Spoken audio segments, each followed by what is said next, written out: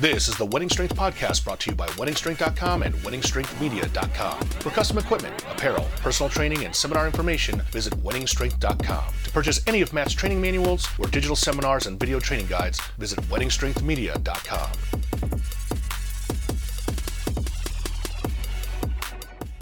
Welcome back to the Winning Strength Podcast, coming to you from Columbus, Ohio. Once again, we are here, and we have the legend, Flex Wheeler. Matt, take it away. Yeah, man. I mean, this is one of the biggest podcasts I've ever wanted to do. Been talking about it for a while. A long 5 years, easy. Really? So we appreciate you coming in, man. Pleasure to have you. As I said off camera, I watch a lot of your training videos, and man, what I get really just hooked on, like, man, you have some banging ass music going on. I'm like, this guy is like, he's different than what he looks and appears. I mean, he rides a badass bike, has a badass old school car, and then he's bumping Ice Cube. I'm like, and Too Short and all this that. I'm like, God dang. Yeah, we Too Short's your go-to. Too Short's number one. The thing of it was is that maybe it's just that generation I grew up in. I was in high school in the early 90s, and to me, like, even being a white kid from Indiana, when I wanted to go in and train, I wanted heavy rap. Mm-hmm. I don't know why it spoke to me better, but I mean, either have heavy rap or heavy, like Iron Maiden or something like that. It just, you don't want no Twilight Twinkle Toe stuff on there, freaking on the Bee Gees or something. No, and when I first started training, I lifted at a local YMCA, and they were playing the most worst shit you could possibly imagine. Gym music is the worst. Your Walkmans were so awkward that you just couldn't wear them, so you're just like, fuck it, right? Yeah, you have no choice. Just block it out and get a good training and get out of there. When I was lifting in high school, they would bump country music, which is like the opposite of what you want when you're lifting. Just and doesn't the other do big thing is, too, and I wanted to get into that with you, is, my dad died when I was 13, but I never realized how poor I grew up until I got older. And it's not because my mom didn't have a good job, but my sister was born with her heart backwards. Oh. So she's had 3 open heart surgeries, and my mom's had to deal with a lot of medical bills. And God, insurance was different than it is now. Yeah, I just chewed my mom a new ass. And when I was a kid, I didn't realize, until you get older, how poor you grew up. You chewed and so the lowrider scene and I guess I was a kid stuck in Indiana that wanted to be in L.A. You know what I mean? Wow. And so I wanted to talk with you about kind of where you grew up, and I know you grew up in Cali, and kind of how that started to transition you into one of the top bodybuilders to ever live. I grew up in Fresno, California, and I always say the joke, it's a good place to be from and no longer there. Yeah. It was rough times, It was rough times. Fresno is very racial charged area. Back then, the police department was really, racial and corrupt, even though I became an officer, because I always understood that they don't define the police department. And even now, you hear all the things and you see all the things, now because of, the internet and phones, but I still understand that they don't define the police department. It's one of the most honorablest things you can do. When people are running, from a problem, they're running to it, or, people are cussing them out, but as soon as something goes wrong, they're calling them. So that's the true meaning of the police department and what I want to be a part of, even though I've seen the racial part. But would you say that growing up there, I mean, for people in the Midwest, and like where I grew up, all we had to go off of that is like watching the Compton riots, watching the LA police in the early 90s and 80s. Was that kind of the action movies that taught us it was a war zone. Yeah. So that was more in LA, but I bear witness to it because is that the feel though that wasn't Fresno? Yeah, because what Fresno was like a what do we call it? A smaller town that mimics bigger problems. So they end up making it worse in that small area. At least in LA, there's certain areas you just don't go to. I mean, still now, there's certain areas I would not step my ass into. Yeah. Fresno is so much smaller that it just spills over everywhere. Yeah. And it wasn't just black gangs or Mexican gangs. We had Laotian gangs because once the foreigners start coming in, when you come from a different country, and I've always realized that from going like to Russia and Ukraine back in the days. Yeah.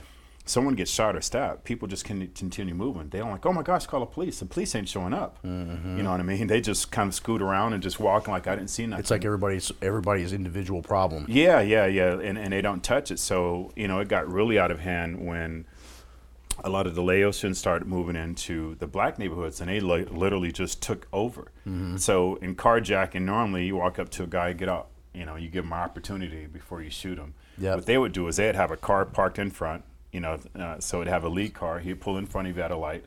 Another car pull up behind you. So the light turns, you know, green. Blocked you, and you're mad. So you get out of your car. Next thing you know, there's some guy underneath your car cutting your Achilles heels and leaving you on the ground, and they taking the car. Didn't even give you an opportunity to say, hey, man, I'll give it up. You know, here's my wallet. ATM's right here. Yeah. You know, so it was rough. But there was a lot of great athletes that came from Fresno also. Mm-hmm. So give us some names that. You know what? For me, Charlie Young was the first person I ever heard of. He played for the San Francisco 49ers, and I graduated from a school called Edison on the west side. You know, predominantly black school. What's interesting now is predominantly all white. That used to be the ghetto, right? Yeah.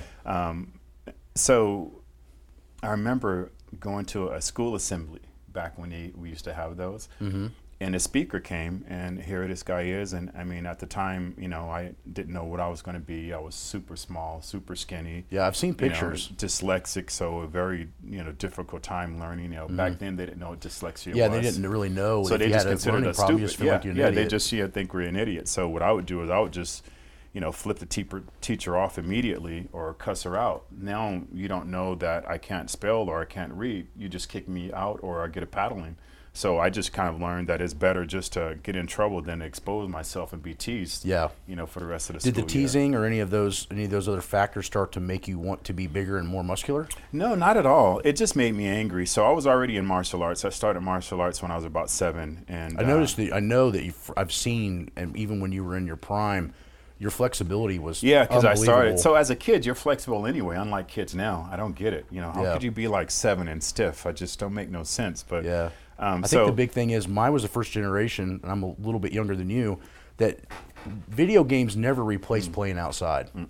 But your generation, you guys didn't even have that My shit. mother were like, get outside and go play. Get out of the house. Like, I think that's probably the reason. Yeah, just get out of the house and be back before the street lights come on, or else, you know, you're going to get it. So so I started, you know, fighting when I was really young, and I got super, super good, you know, at an early age. But I was just timid, so I wouldn't fight in school, you know. So, you know, the bullies would bully me and all this. I'd get beat up, and I just couldn't bring myself to hitting a person. And I've said it a billion times. It was even in junior high when I was in a shower, and this bully literally peed on me in the shower. Wow. And I kind of just looked around like, you know, well, nobody's seeing it. Fuck, I'm in a shower, you know, no reason of taking an ass whooping. I'll just wash myself off. Yeah. I just couldn't bring myself to hitting somebody. So what I started doing is having all the bullies come as a guest to my school.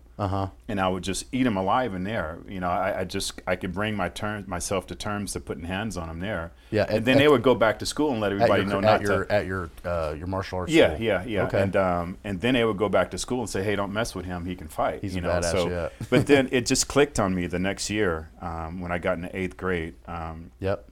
It just something clicked. So you started messing around with weights, which I thought was ironic that me, you, and O'Hearn all started lifting around 10 and 11. Yeah, first competition, I was 16. I think I was 16 when I started training. I was 11, but I don't know. I mean, I don't want to offend anybody, but it's like, you know, boys play with barbells and girls play with Barbie.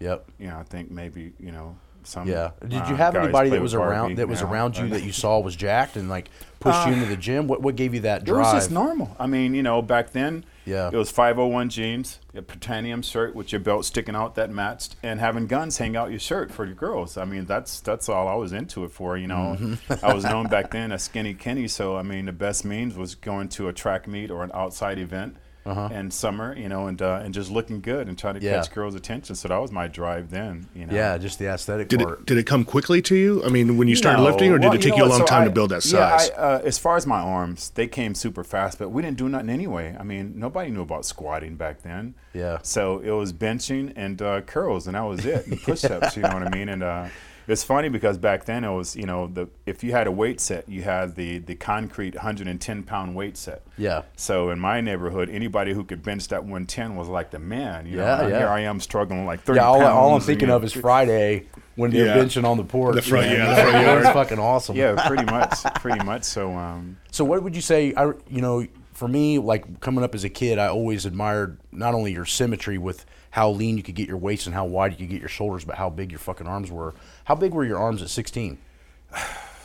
You know what? I don't really think they're that big. I always threw off an illusion of looking bigger than I was for those very different reasons. Small joints, even now, just super skinny wrists and small elbows and bony elbows, bony knees. You can see my knees just sticking through there. So when you have an illusion of things going in and coming out, it looks even more so. But, I get asked that question all the time. What did I do to achieve that? That's like me asking you, how tall are you? 6'1". So how did you do that? Yeah. What did you do to become 6'1"? I want to do that. Yeah. It's hereditary. It's genetics. It's going to happen. So, I'm what we call arm dominant. So it didn't matter what the freak I did. My arms just grew. And honestly, back then, I didn't give a damn about anything else. Yeah, just looking good, trying to pick up chicks. Just trying to, trying to pick up chicks. That's awesome, man. What was so you started kind of getting fairly serious at 16. Yeah. So you'd already been lifting for 5 years. Yeah. Then it took how much longer to get your pro card?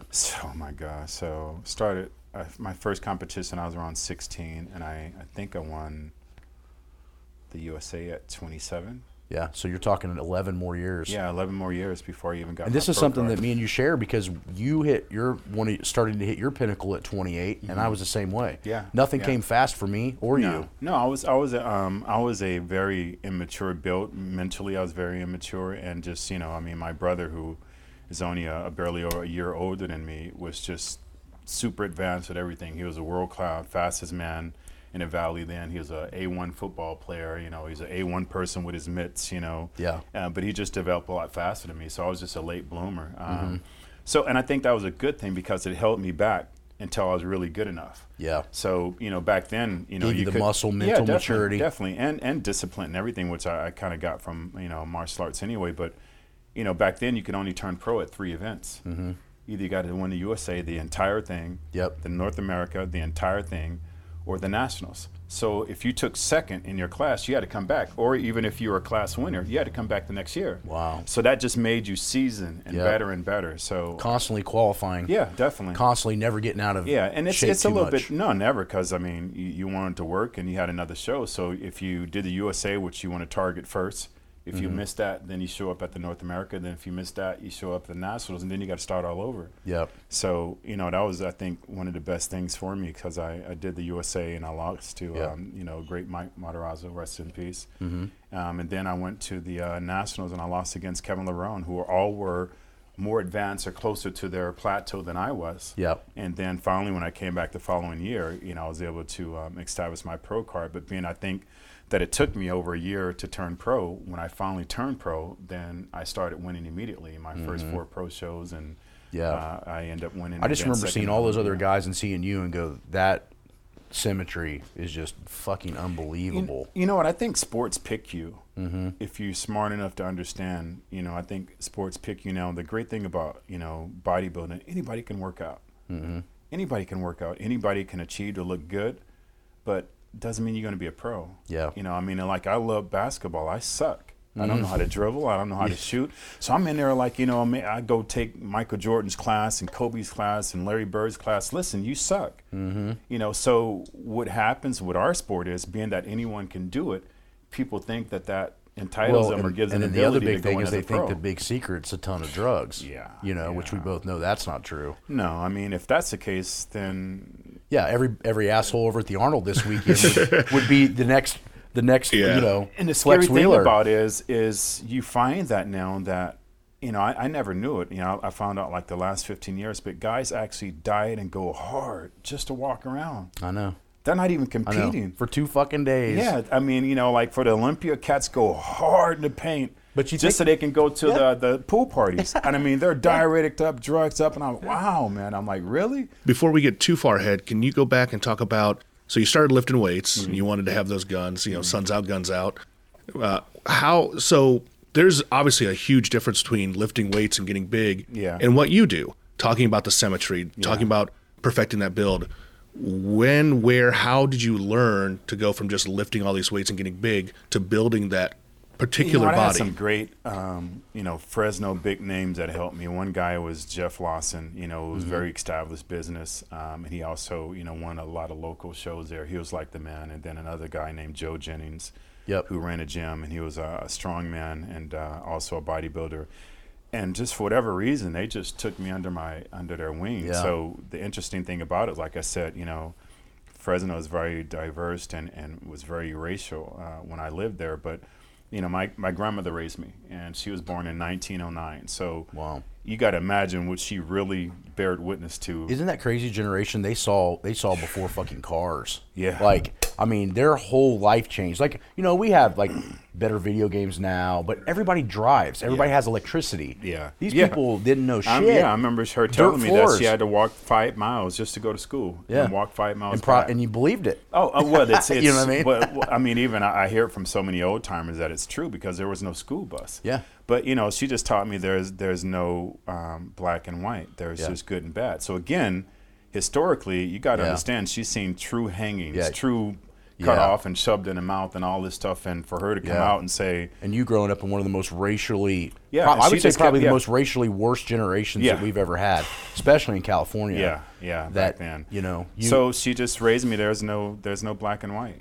She goes, there's just good and bad. And I just didn't see color, even though color seen me. I just grew up not seeing color. Mm-hmm. So, and why I bring that up is because Jeff Lawson, one of the first people who started helping me was white. Yeah. So I'm growing up and I'm not understanding why you want to help me. Well, that's white guy helping me. What's the end game for you? I don't have no money. I'm not gay, so I don't get on like that. So I don't get it. And his thing was just, you have a gift I don't. Mm-hmm. I want to see how far you can go. That's and pretty then, badass. The other guy was a black guy, Joe Jennings, and he's like, if you ever stop chasing girls and chase weights harder, you chase girls, you might become something. Mm-hmm. And it just stuck in my head. So, Jeff Lawson, every day after work, he was a chiropractor. Mm-hmm. Every day after work, meet me at the gym. We go over the training schedule. He helped me with my diet and all that stuff. And I ended up winning a couple of NPC shows, and then ended up winning the California Championship and then the USA after. So did you stay your whole career training in Fresno? Yeah, I stayed in Fresno until after I won the California, so 89. Okay. Then where'd you move to? L.A.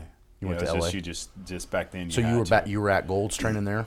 Yeah, I was at Gold's Gym, so I was able to. So who were the heavy hitters in the early '90s there? I'll F up to try to remember them all, but Gary Stridham, Mike Christian, was Cormier? Barry DeMay. Yeah, Chris came a little bit later. I got there before he did. See, that's barely at the time I don't remember because my first big one that I can really remember was Dorian, but I was 14, But so you had Cormier coming a little bit later. Yeah. And Arnold was already way out of the game. Yeah, he already had left. He didn't show up. He was fucking around there though, wasn't he? Like every once in a while. No, back then he didn't because that's when he was gearing himself up to begin in the political categories. So he wanted to separate himself for that. Yeah, so he didn't come, but I had a lot of an involvement with him, because I won Arnold a couple of times, and he was just always nice. So that just really threw me off.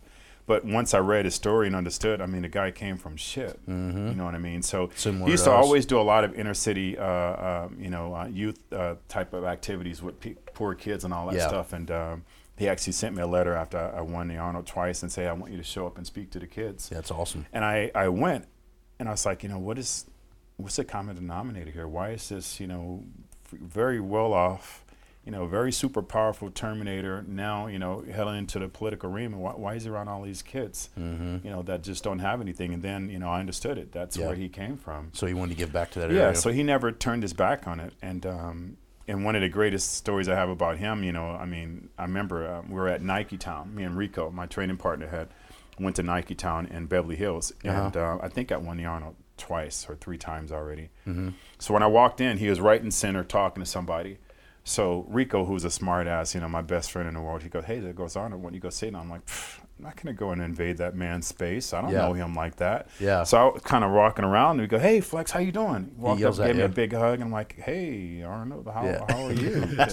I'm uncomfortable by this man's Yeah. presence. You got to Yeah. understand what he had achieved at that time. And I think intimidating. everybody is. I mean, like, I hung out with him a little bit. The Arnold and O'Hearn introduced me to Yeah, him. yeah. And you just can't help but sit back. And I think it's certain people have a presence. Yeah, Yeah. and he has an incredible presence. what I've heard, And yeah. he's super quick. I mean, don't tell no jokes. I mean, he can go raunchy or whatever like this. Yeah. I mean, just super freaking quick. So, So you're over in L.A. about 90, 91, Mm-hmm. and you keep your entire career there training? yep, I stay there the entire time. I end up being a bouncer. So for a while, I would drive the weekend to L.A. Okay. to work. Yep. And then drive back home because I couldn't afford to live in L.A. until Oh, no.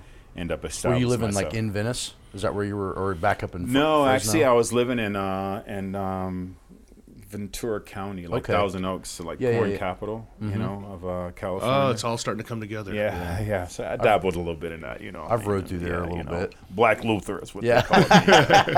Yeah, the So you're destroyer, there. you know what I When do mean? you feel like you were at the pinnacle of your physicality? I mean, what year? What year do you feel like everything? You know, was we all hot? talk about that. Me and Ronnie and Jay and all of us. And the bad part about it is we were so deep into trying to achieve. I don't even remember. You don't I know? remember, you know, a couple of years ago sitting with Ronnie, and I was like, "Do you remember any of our battles?" He's like, "Nope."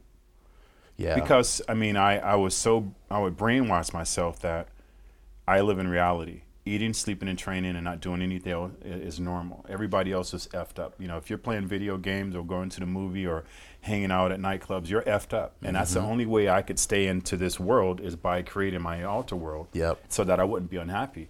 Yeah, because it's the discipline on that, even beyond powerlifting, is so extreme. Because, and I'm starting to kind of just dabble in it a little bit now because I eat super Yeah, clean. yeah, So yeah. it's train, eat, sleep, you know, and recover. And recover, and that's how you grow. I mean, so when I would even brainwash myself that when I win a show, I would give myself, I'm like, you got like 2 hours to feel great about this. Then you got to shut that down because you can be partying about this and next week and get your ass handed to you. Nobody's going to give a damn that you're the champion from Yeah. last week. So I'd win the Arnold Yeah. and then get ready to take off from Europe. So I'd have my pizzas whenever by the end of that night, I have to turn it off and be angry. I always thought, you know, if I was stepping into your shoes, I always thought it would help you that you came up in what I consider probably one of the hottest areas We didn't know of that then.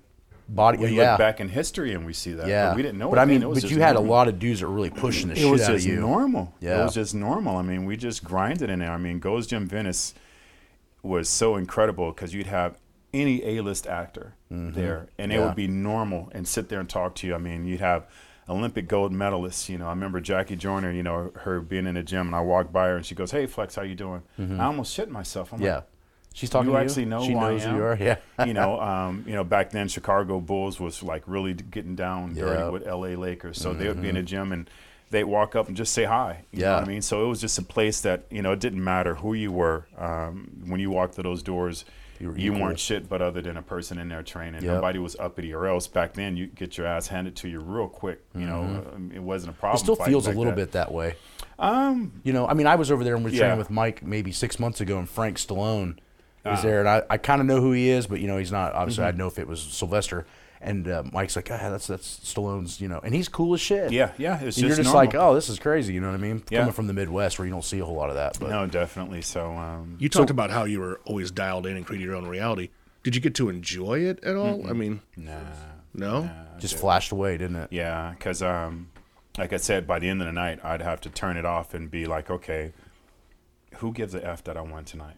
They're not going to be afraid of me next Saturday. They're not going to be running. So what difference does it make? So don't sit there and be all happy about what you did freaking, you know, a few hours ago. When Yeah, you you're can so go and busy get your- climbing, you can't. So how many years were you in that zone? I mean, how many before you could finally at least look back on it? Since I turned pro and understood that it's a business. So, I mean, I always got crap back then that, you know, you should do this for the sport. And I'm like, bullshit. I Yeah. get paid to do this. This has changed my lifestyle. I was ass poor before I did this. This is my job. You know, I was a police officer before. You know, I worked in a jail. I just didn't make a lot of money. I come from nothing. I come from welfare. You know, I come from being homeless and not having food and stuff like that. So my first pro 2 shows, you know, I made $10,000 back then at the Ironman, and I made $90,000 at the Arnold. That's $100,000. Which is that's more than I made in my entire history of being, you know, 27 years combined. Yeah. So, I mean, immediately I realized, man, this is a freaking job. There's a level of hunger that you have coming from that level that just puts you in a whole nother. And I think that's why you have a lot of great athletes. You know, you have some that didn't have to, but, you know, you have a lot of great fighters who just come through hell. Mm-hmm. And they're like, I get paid to do this? I had to do this every day on the street, you know, for food or whatever. And now I get paid to hurt somebody? Are you kidding? Mm-hmm. I'm going to up my game big time and enjoy this, you know, a lot of times, and I think the problem with this newer generation coming up is they don't understand that adversity builds work ethic. It does, 100%. You know, I often wonder, is it softening? You know, I remember what's the great wrestler, he passed away, god dang it, he was always shredded, the Warrior, Ultimate Warrior. Yeah, he did a video and he was talking about men vagina, you know what I mean, and he was just yelling about how soft men are, and you know, and this, that, and the other. And I'm like, but you look back in history, you look at men's from like the 1900s, they were like warriors, right? Tough as nails, walking the beams, you know, building the building with no rope or anything like that, you know. I mean, just, you know, work freaking all day long, come home, do the right thing, go back to work. We really kind of, you know, pushed away from that. I don't know what's going on, what's in the water, you know what I mean? But I'm not my father, and my father agrees that he's not his father, you know what I mean? And you go continuously back. So I'm not sure, but I think it's a double-edged sword. So the internet and everything else should be incredibly great, and has done incredibly great things, but it has done incredibly, you know, horrible things also. Yeah. So it's really whatever you make it. It's a balance. Yeah, it's whatever you make it, you know, and whatever type of person you are. But I won't say it's easier. I just say there's a lot of more opportunities out there for you. Mm-hmm. But the playing field is even. So old timers like us who don't come from the digital footprint and platform, those are open to us. We just didn't grow up, you know. So my 10-year-old daughter knows how to work an iPhone better than I ever could at that age, because she grew up with it. Mm-hmm. You know what I mean? So that's the one big thing that's pushed me to build that YouTube channel, was because I was tired of getting on. What sparked it was about 6 months ago, I had firemen messaging me on my phone asking me, hey, what's this exercise? I'm like, well, look it up on YouTube and see what you find. They're coming back and showing me, and I'm like, I need to make a YouTube channel that actually has real shit. And that's the thing, because just because it's on the internet, people perceive it to be real. Mm-hmm. I remember my brother, my brother is incarcerated. You know, and have been the older one that's only about a year older than you? Yeah, have been his whole life. Never got to see me compete as a pro. Shit. Never got to witness traveling with me the world and just seeing what it was like, you know. That'd probably be the one thing you could go back and change a little bit then, huh? Yeah, because he would have had fun. You just shared it with you. Yeah, he could have had fun for you and then explained to you what you were going through. What you missed. Yeah, he's done his good of that. But what I was going to say is... What did Eastbound and Down guy say he could get the run off Pinoche? So true. Actually, I forgot my thought of where I was going with that. The whole Pinoche thing. I know. You're saying that you never got to see. You never got to see you compete. Your older brother. Yeah. Because he's been locked up the whole time. I still forgot where I was going with that. Yeah, I'll come back to it. It's okay. I think from looking back at videos and watching you, I think right when I graduated high school is when I remember seeing pictures of you, thinking that you were at the best I saw you, which was about 97, 98. And just the sad part about it, I've said it a billion times, I was just the world's greatest chameleon. Yeah. I mean, I always thought I looked like crap. I was an Isn't it crazy? Introvert. I have incredibly low self-esteem, but I just, at an early age, I just learned that if people find out what your weaknesses are, they'll use it against you. Right. So I had to, almost not knowing it, now I understand, I created this alter ego Flex Wheeler cat, to protect Kenny, so this Flex Wheeler cat, will get in your face, how you want to make it happen, let's make it happen, where, I was completely opposite, but I knew if I didn't become that person, they would use me as a person. That happened in my whole childhood. Who's a lot like that is Kaz. Yeah. Oh, yeah. We interviewed Kaz last year, and he talked about, he's Bill Kazmaier. Yeah. And he's of course Kaz. he is, And Kaz is like the full retard, like, get in my way, and I'll knock this whole fucking building down. And the other Kaz is kind of talkable. Yeah. Can you, if you don't mind, as much as you're comfortable with, can you talk about the genesis of that? Like, where does that insecurity come from? Where did that needing to build your alter ego come from? You know, I don't know. I mean, I had a hard childhood. I was beaten. You think the dyslexia maybe did it? That did too. I mean, come on. I mean, just at your bare innocence, you know, you're not able. So I wasn't able to comprehend why I wasn't able to read. You know, I mean, I literally, even now, I look at words and they'll move around. So as you're reading, if I'm like, you know, if I'm in church as a kid and they say pull the Bible out, and the pastor's reading, I can't literally make out words, not read them. I can't literally make out words as fast as he's reading them. Right. And if I try to read them in my brain, I can almost do it. But once I say them out loud, if someone corrects me, it's almost like the words move literally. And then I'm like, wow. And same thing, I put my kids' socks on backwards. So as a child, when you find out you have a handicap and they really haven't identified to it, yet they make you feel like you're an idiot, you probably, I guess, grow some insecurities. And did you not have anybody at that time to have your back? No one, because no one knew. Yeah, and if you come from low income, they're not going to be educated there's enough. No well, I think back then, period. But no school, really none of the schools. I mean, so, and I didn't help the situation because I got tired. So back then, you had to go write on a blackboard. So-and-so, come and spell so-and-so on the board. I'm like, yeah.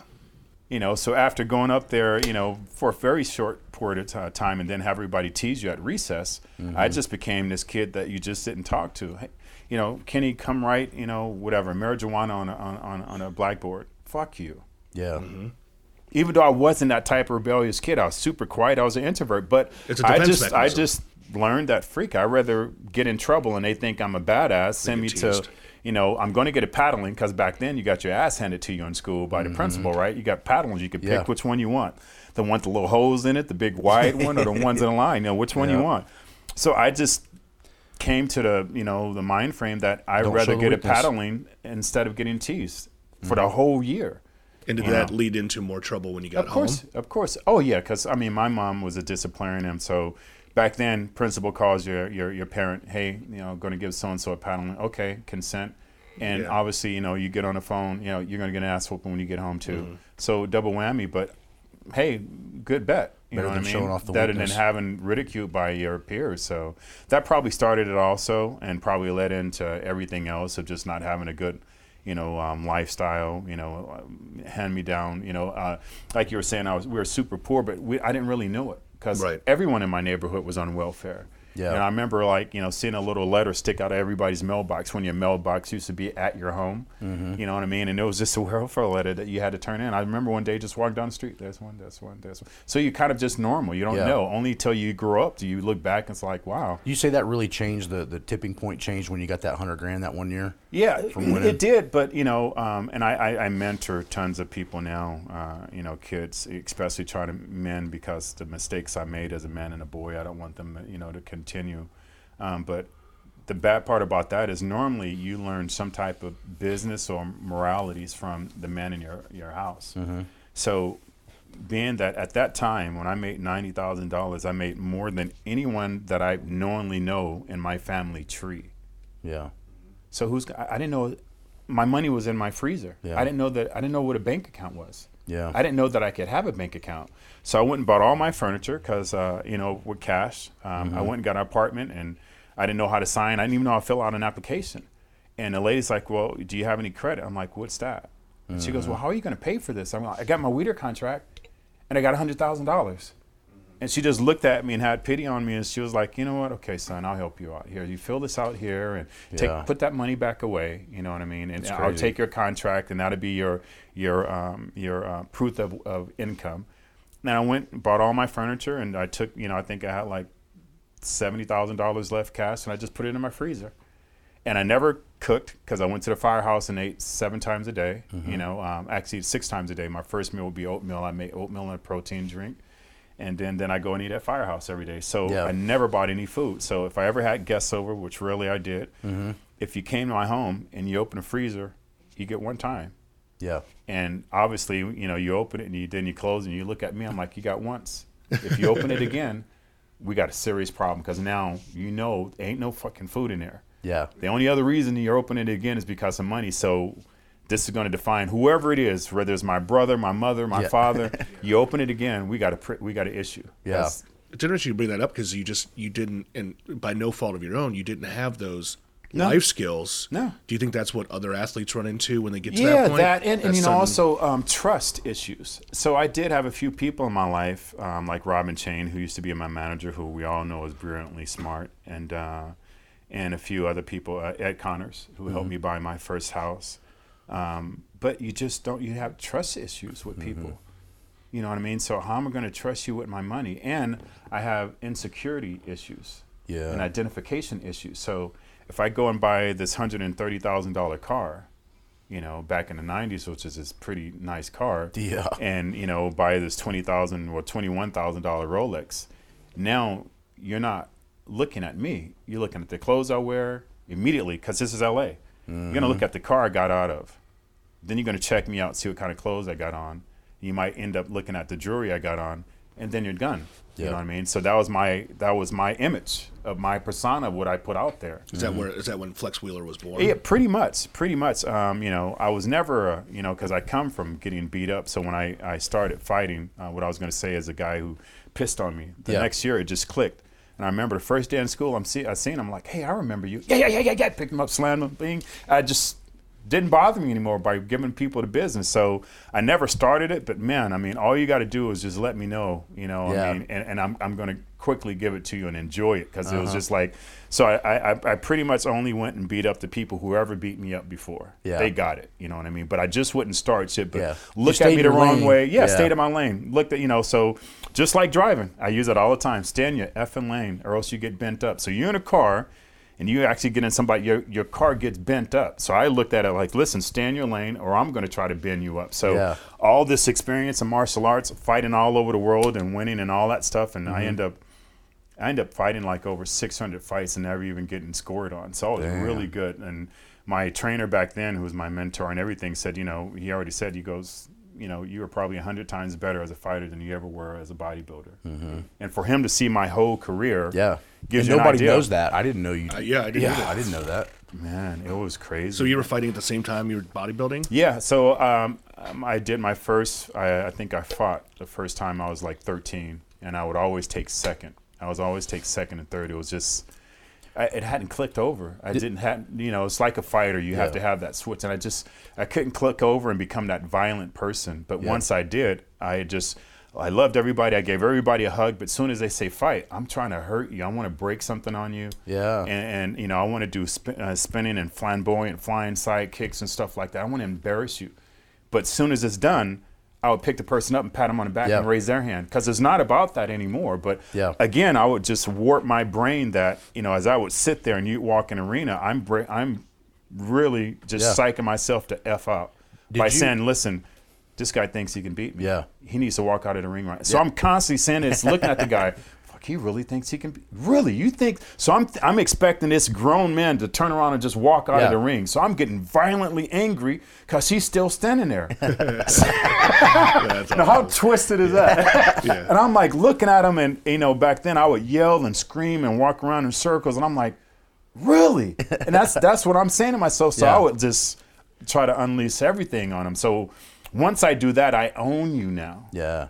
If I establish myself within the first 15 seconds by just kicking you out of the ring or hitting you so freaking hard where you buckle, now I can do my super great stuff. Yeah. Because I own you. So it's not about you trying to return fire. It's you trying to understand what I'm about to throw at you. You're no longer doing You've already that. turned them submissive. Yeah. And, Did you notice with the martial arts stuff that the weight training was really helping? Because what you find with the discipline, 100%. Yeah, and a lot of the martial arts though, what you found, especially at that generation, they weren't using lifting weights to get which was crazy. And I fought all the way up until I won the California. I remember I won the California championship, and then I went and fought. So that's about 88? 89. 89. And I went and fought and won the California championship fighting that Sunday.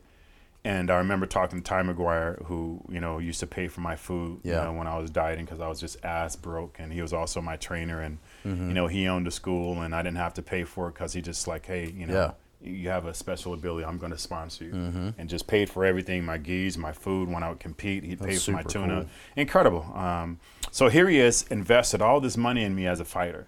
And, at 19, he told me, in 1 year, you'll be the best fighter in California. And in 2 years, you'll be the best fighter in the United States. Well, in 1 year, I was the best fighter in my entire division in the United States. Yeah. So, and then yet he would go in and help me with all my bodybuilding shows. He would actually train with me. So we would train in weights. He'd train with me. So I'm kind of giving something back to him. And then we go to school, which is right in the same place. And we fight all day and all night. What would you say? What was the biggest you got weight wise? 298. Yeah, So you got to 298. Unhealthy. Damn, that's unhealthy. big. That's big on your frame. Yeah, back then we just didn't know. Bigger don't means better. Better means better. So what was when you were at your probably your peak muscle mass? Let's say what 230, 220. When did you think 56. 256? Yeah, 256. That's big on your frame. Yeah, because I'm 258 right now. I'm not that. So I can't imagine. So there's a video. If you look it up, you can Google or YouTube Flex Wheeler 1998 French Grand Prix. So you were 58 in that? 256, yeah. What was your diet looking like at that time? Filet mignon. Tons of filet. I love filet. I eat it all the time. Filet mignon, yeah. Just red meat. And I had the ability of going zero carbs for long periods at a time. So I would go like 2 or 3 months of just filet mignon. How many times a day were you eating roughly? 7. 7. And so 88 ounces of filet mignon a day. And I hate steak. But filet you can smoke. Well, no, I have to take it to a butcher. So back then you couldn't just buy it really in a store. So I'd go to the meat place and have a butcher put it through a grinder. So I hate steak, so I need to see it. I'm really mental and effed up like that. So I need to see it and visualize it as a hamburger. Okay. So once he puts it through the meat grinder a few times, it's just so gooey. I wonder if that's your background because when I went and delivered 3 belt squats to Xavier, they have a lot of kids that come from, inner cities, and they will not eat steak. They will eat hamburgers. Well, it's just a poor man's if you never have it growing up, if you've never been exposed to it, and it'd what be you're weird. used to. Yeah, and So it's question, very inexpensive. is that where Stan got the vertical diet stuff? Well, I won't say that. Stan is super, super, super intelligent. But it's funny that you're scary. talking about ground stuff, and he's always talking about. Well, obviously, I have the honor of saying I trained him to win his pro card, and I remember, I was so intimidated by him because I may have done certain things on stage, but this guy has went to school and learned all this.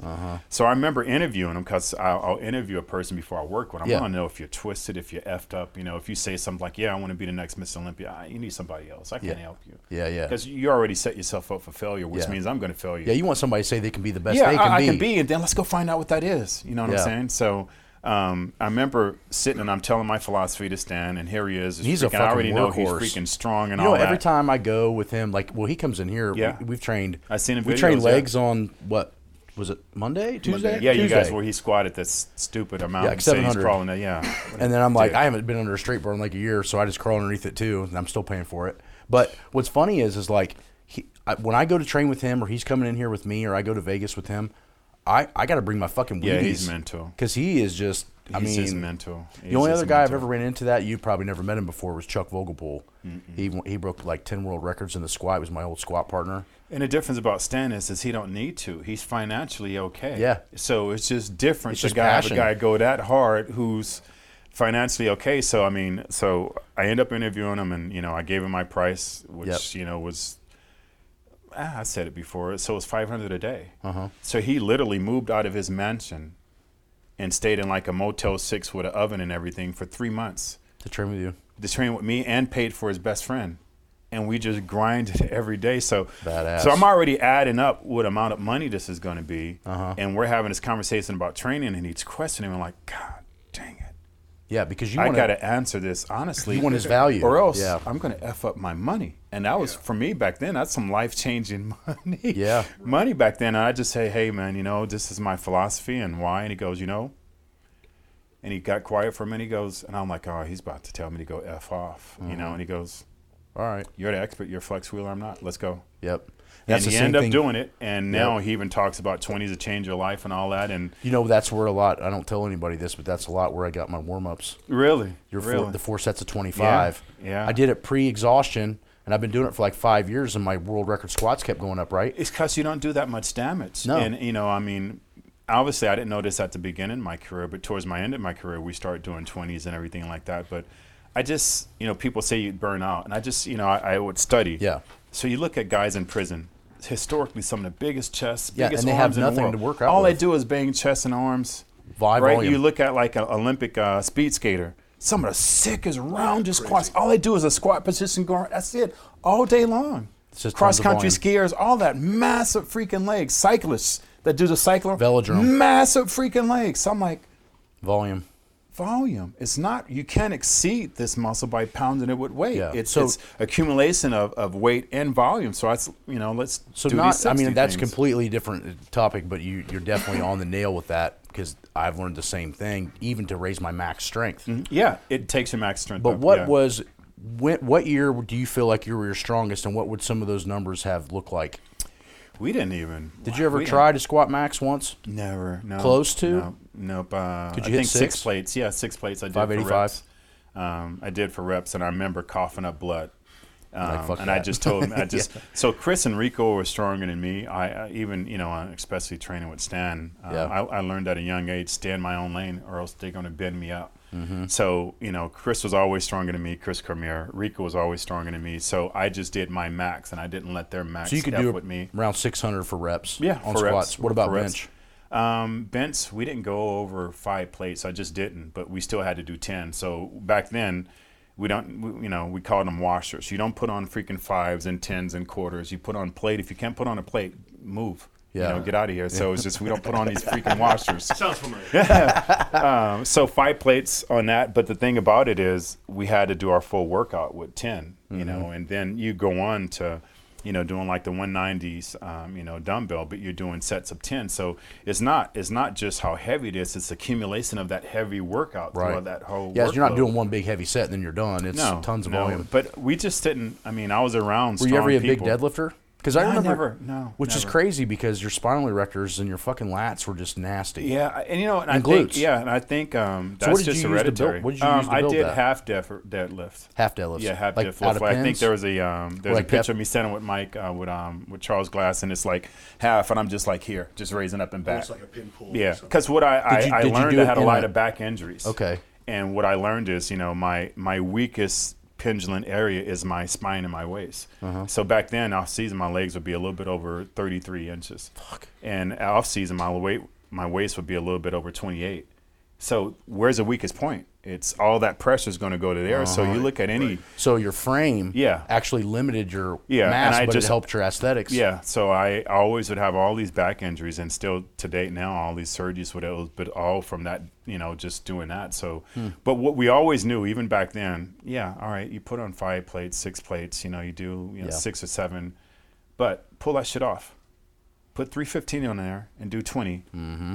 You'll either mentally pass out or physically pass out. Not to mention your legs are on fire. A lot of the times you just don't want that. Yeah. Right. It feels better just to put on heavy weight, knock it out a couple of Yeah. times and walk around than it does to put on a lighter weight and pop off some reps. So like that takes you Yeah. somewhere mentally that Oh, most yeah. people don't want that. You know I think what I mean? that's what separated me from a lot of my competition was O'Hearn last year. Well, maybe a year and a half ago now. He did 500 for 16 on squats and called me out on it. So I Yeah. did it for 21. Mike is but- always smart. You know, But but those fucking that shit when your vision's going like this, you don't get that from 1RMs. No, you don't. That's something where like the lactic acid is so poisonous and Yeah. your body That's just what we wants to talked shut down. with when we had your buddy Greg in. That's Yeah. when he talked about how he would grind it out and just start to pass out while he was doing it and just keep going. You know what? And it takes more strength to move that weight multiple times than it does to do one seriously pop. It truly does. Yeah. The muscle is in better condition. It's stronger, and then if you want to, you can do that big push. Yeah. Because you built up endurance, and the muscle just has a whole different type of density to it. Yeah, 1RMs are one of those things. It's like candy, but it's the other shit that makes it No, makes you don't it want. grow. You gotta. Yeah. You gotta really take yourself there. So mentally. if you were coming back through now and you had the genetics that you had, what would have been some of the things that you would have changed in your training? I just wouldn't. I wouldn't even went to like 6 plates. I mean, never went heavy Nah, enough. I mean, I probably all my back surgeries that I had was just all that heavy trying to keep up with everybody else, you know, and versus doing your own shit. Yeah, and just doing mine. So even though I didn't try to go heavier than that, like I said, I knew in my head, I got a better workout and I'd be ready to pass out. Legs are on fire, 315 and 20, instead of going up to 5 or 6 plates and squatting and knee all wrapped and, you know, you're stepping off like this and all that stuff. It's not really a workout. And I was a bodybuilder. I wasn't a power lifter. Yeah, but back in that time, if you didn't throw heavy weight around, you wasn't shit. Yeah. And, you know, me, Rico, and Chris, we literally consider ourselves the strongest people in Gold's Gym. You didn't come down there and F around. I remember, you know, the great Lou Ferrigno, first time, you know, we were training, he was next to us. And so he put on a plate, you know, and we smashed off 2 plates, you know, and he put on another plate. We smashed off all of us 3 plates, you know, we kind of looking at each other. And Ferrigno's still not super old yet. But he was like in his 40s back then. Yeah. He was a monster. Yeah, I remember seeing pictures of him. So he put on 3 and he barely, you know, gets 10, you know, and I put on 3 and I'm bang, bang, bang, you know, get my 10. Rico does. He kind of looks over. He's like, you guys are strong. Then we throw on 4, bang, bang, bang, you know what I mean? You know, so it was just about, what was it about? Yeah. But now I understand, don't mentally masturbate with somebody else. Man, they can't get down for you. Yeah. They're not going to walk on stage for you. They can't help you in any way. All they can do is cause you to do something that's going to get you caught up in somebody else's lane. So why even deal with that? Right. You know what I mean? They're not going to hold your hand during your surgery when you get worked on. Yeah. Yeah. Yeah, they're probably laughing because they ain't got to deal with you on stage now. But it was just so competitive back then where, you know, we were just caught up in that, you know. So that would be the big thing I would change. The first guy, and maybe it's my generation, but the first guy I remember talking about never went super heavy and gained all that muscle mass was Jay Cutler. Yeah.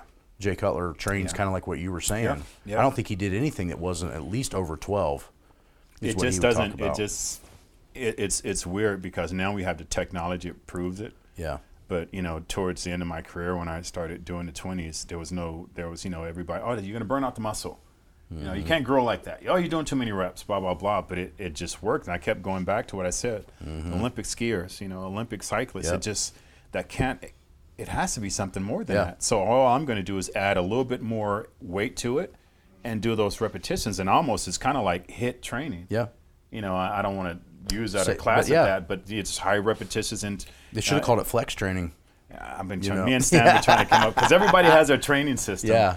And I know Stan started, you know, saying, you know, 20 to save your life, and his other guy's like, you need to coin that, man. And you know, I'm like, So I first got that idea from talking to you with Stan, and then there was a guy from Australia that runs one of the professional rugby teams, and he had been experimenting with doing pre-fatigue sets before core lifts. So if they did, say, squats, they would do 4 sets of 25 hamstring curls, 4 sets of 25, some kind of abdominal. Yeah. And what he started noticing is that their strength levels were rising and their lean mass was increasing.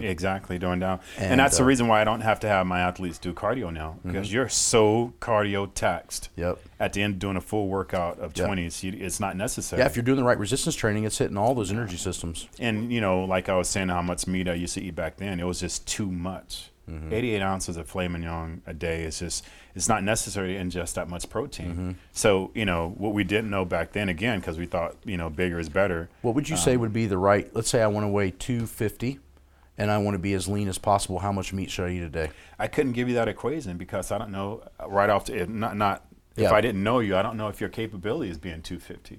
All right, say if you got to 250, are you healthy at that? Right. You know what I mean? I mean, can your body actually handle it? Okay, 250, are you fat or not? You know what I mean? So many other questions I'd have to pop in there before I even can answer. Which is awesome, because it's the same questions I get, and you're giving me the same answer. Which There's no freaking way. There's a full circle spectrum of, are you getting enough sleep? What's your body fat?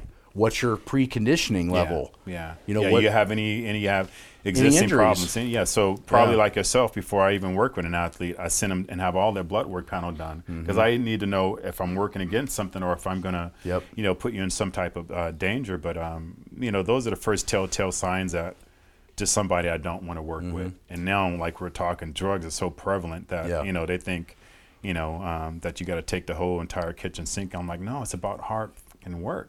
So that's the reason why you want to take the drugs so much, because you don't want to put in that hard ass, consistent, lonely, hard work every day. It's easier to take, you know, more drugs. And I've always said, hey, listen, you know, you can't take a Volkswagen and make it into a Ferrari. No. You can put a little Volkswagen, you can put a kit on it and put Ferrari signals, but it ain't a Ferrari. But if I have a Ferrari and I choose like turbocharge my engine or put a nicer rims on it. I'm only just like adding some little additives to to your it. Ferrari. Yeah. And they don't realize that the drugs are only going to help you to work harder. If you took every drug in the world and don't work out, you ain't going to do anything. In powerlifting, here's what we say: the drugs help 10%, meaning that where do you want your 10% to help you? So if you're already benching 550, your bench is going to go up 55 pounds, and now you bench 605. If you're taking drugs at 250, your bench is going to go to 280. And I don't know how that is in powerlifting or in bodybuilding or how. I just was an extreme responder. I think you remember Victor from Valco Laboratory when he did that. Conte. Yeah, Victor Conte. When he did that study on extreme responders and the genetic mutation of the myostatin. Yeah. I was won all that. So I was the highest of all that had more muscle fibers per something like that. My mutation was greater. So, I mean, even back then, like, you just look at the weights and, it looked like you grow. Well, from the science he did, there was something to it. So I just responded. I mean, I just... Your myostatin receptors are just totally insane. Metamorphosis. But what's funny is, and sad is, if you go back and look at Kenny Wheeler when he first started training to Flex Wheeler towards the end of his career at his prime, you look at the metamorphosis my body went through, but man, you have no idea how bent you are up here. I mean, just the drugs and what it does, it just bent, and you never really, really realize it until you've walked away from the sport maybe 10 years deep, that everything is out of your system, that you start to look at things normal. I mean, just a metamorphosis, but you have to recognize that it's going to happen. Sometimes I'll get women like, I don't take that much. I'm like, listen, let's not even have that conversation so I don't put you in a position to insult my intelligence. It doesn't matter. Whatever amount you take, there's going to be a consequence to your action. How about if I just say, you know what? I only take a little bit of progesterone a day. A little bit of estrogen a day. The freak you think's going to happen to me after months of a little bit a day? It's cumulative. Yeah, isn't that what men do when they want to change their sex? Just a little bit. So, there's just a consequences to every action, and you got to realize, I think, first and foremost, of accepting what are your strengths and your weaknesses, and then falling in love with that process and just going to that limit. Right. Versus saying, I'm willing to do a little bit more, and paying a consequence. So I think that's what give all of our sport, powerlifting and bodybuilding, a black eye, because there's just people who are not meant to be doing this stuff and don't have the ability, who are throwing everything in a kitchen sink behind it and not, either A, putting themselves in danger life-wise, or B, just being disgruntled when they're done. I've seen guys take more stuff than you could possibly imagine, and they can't squat 500 pounds, and they want to be a powerlifter. And I'm like, you've just burned your body completely to the gills for jack shit. Yeah, receptors are fried and everything, and then they're mad at you because you're lying, because you take more than this, because I took this amount and I didn't get this, so you got to be taking more than that, and you're a freaking liar. And there's some things with bodybuilding physically and mentally and powerlifting physically, you can't give people with a program. And a drug is not going to get it there. No, I've always said an athlete is born. Yeah. An athlete is born. Now, you can take that athleticism and use be one of the not. greatest athletes in the world, or you can be one of the worst criminals in the world, because it's the same attributes. And you have some athletic people who are just incredible, who are the worst criminals. They're in prison. I used to tell my son, he's like, I want to be like you. I want to be a great athlete. I'm like, what do you mean by that? Yeah. Because I can take you to prison and show you some of the greatest running backs and wide receivers and basketball and football players. I'm like, so what do you really mean by that? It's what you take with that athleticism and how you apply it. Right, exactly. Yeah, because, you look at these guys that run these huge mafia programs, they could run any bank. Yeah. But they decided to go the other direction, you know what I mean? Look at some of the drug dealers. I remember, you might be too young, but I remember when they tried to introduce the metric system to the United States. So I think I was like maybe in the 8th or 9th grade. Yeah, I don't remember that. Yeah, but they tried to introduce a metric system, and we failed horribly. So they pulled it away. But every drug dealer in the world now deals with metrics, grams and ounces. So it's just what switched them over to do what it took to learn. Yeah. Hence, obviously, they could. Their math. Yeah. Yeah. So it's just amazing. Yeah, because you don't go buy 2 pounds of cocaine; you go buy kilos. Yeah. Because you got to be precise with that, So, do you still do any private personal training or any? Yeah, I do. I do. I'm Where can we get a hold picky. of you at? So, you can get a hold of me at my Instagram. It's official Flex Wheeler. Yep. You can email me, which I'm old school. Yep. I have, kenflexwheeler@yahoo.com, Yep. or I have thelegend@gmail.com. And then what kind of supplement stuff are you into right now? So just made the announcement, I think last night, that I just bought into a company. So I'm 20% owner of my own nutrition line. And we're going to be opening my personal line with Flex Wheeler supplements. Badass. Globally. So I'm really excited about that. They'll be hearing more about that. What are some of the key products you saw missing in the market that you put in there? You know what? Probably one of the biggest things is trace minerals. Mm-hmm. You know, I got to say, one of the things that Victor Conte taught me that really stuck is, it doesn't matter what drug you do, it doesn't matter how you eat, if your trace minerals are off, everything's going to be off. Mm-hmm.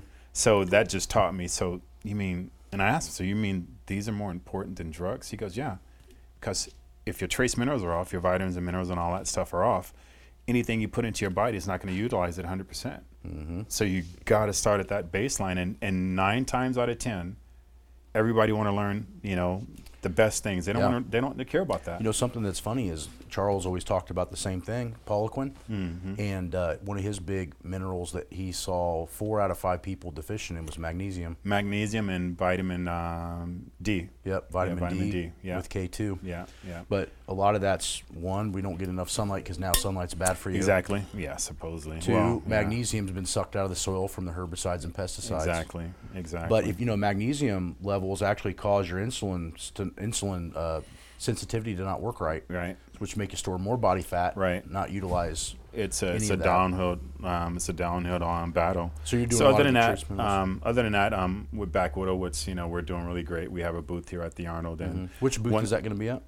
1835. And they have a website. Yeah, we have a website. Let me look and make sure. Yeah, go ahead. Screw this up. Yeah, we have a website. It's backwidow.com, and we have an Instagram, which is backwidow. Okay. And then obviously I have my athlete who's competing Friday, actually, who I'm super excited about, Keon Pearson. Okay. Which is just a super phenomenal athlete. We're really excited to see what happens. Yeah. It is. Yeah. Wow. Okay. Hopefully your editing skills are really good. Or else. Oh yeah. That's not a big deal. I'm just going to zoom in on your face as you look it up. Dun, dun, dun. 1835. I was right.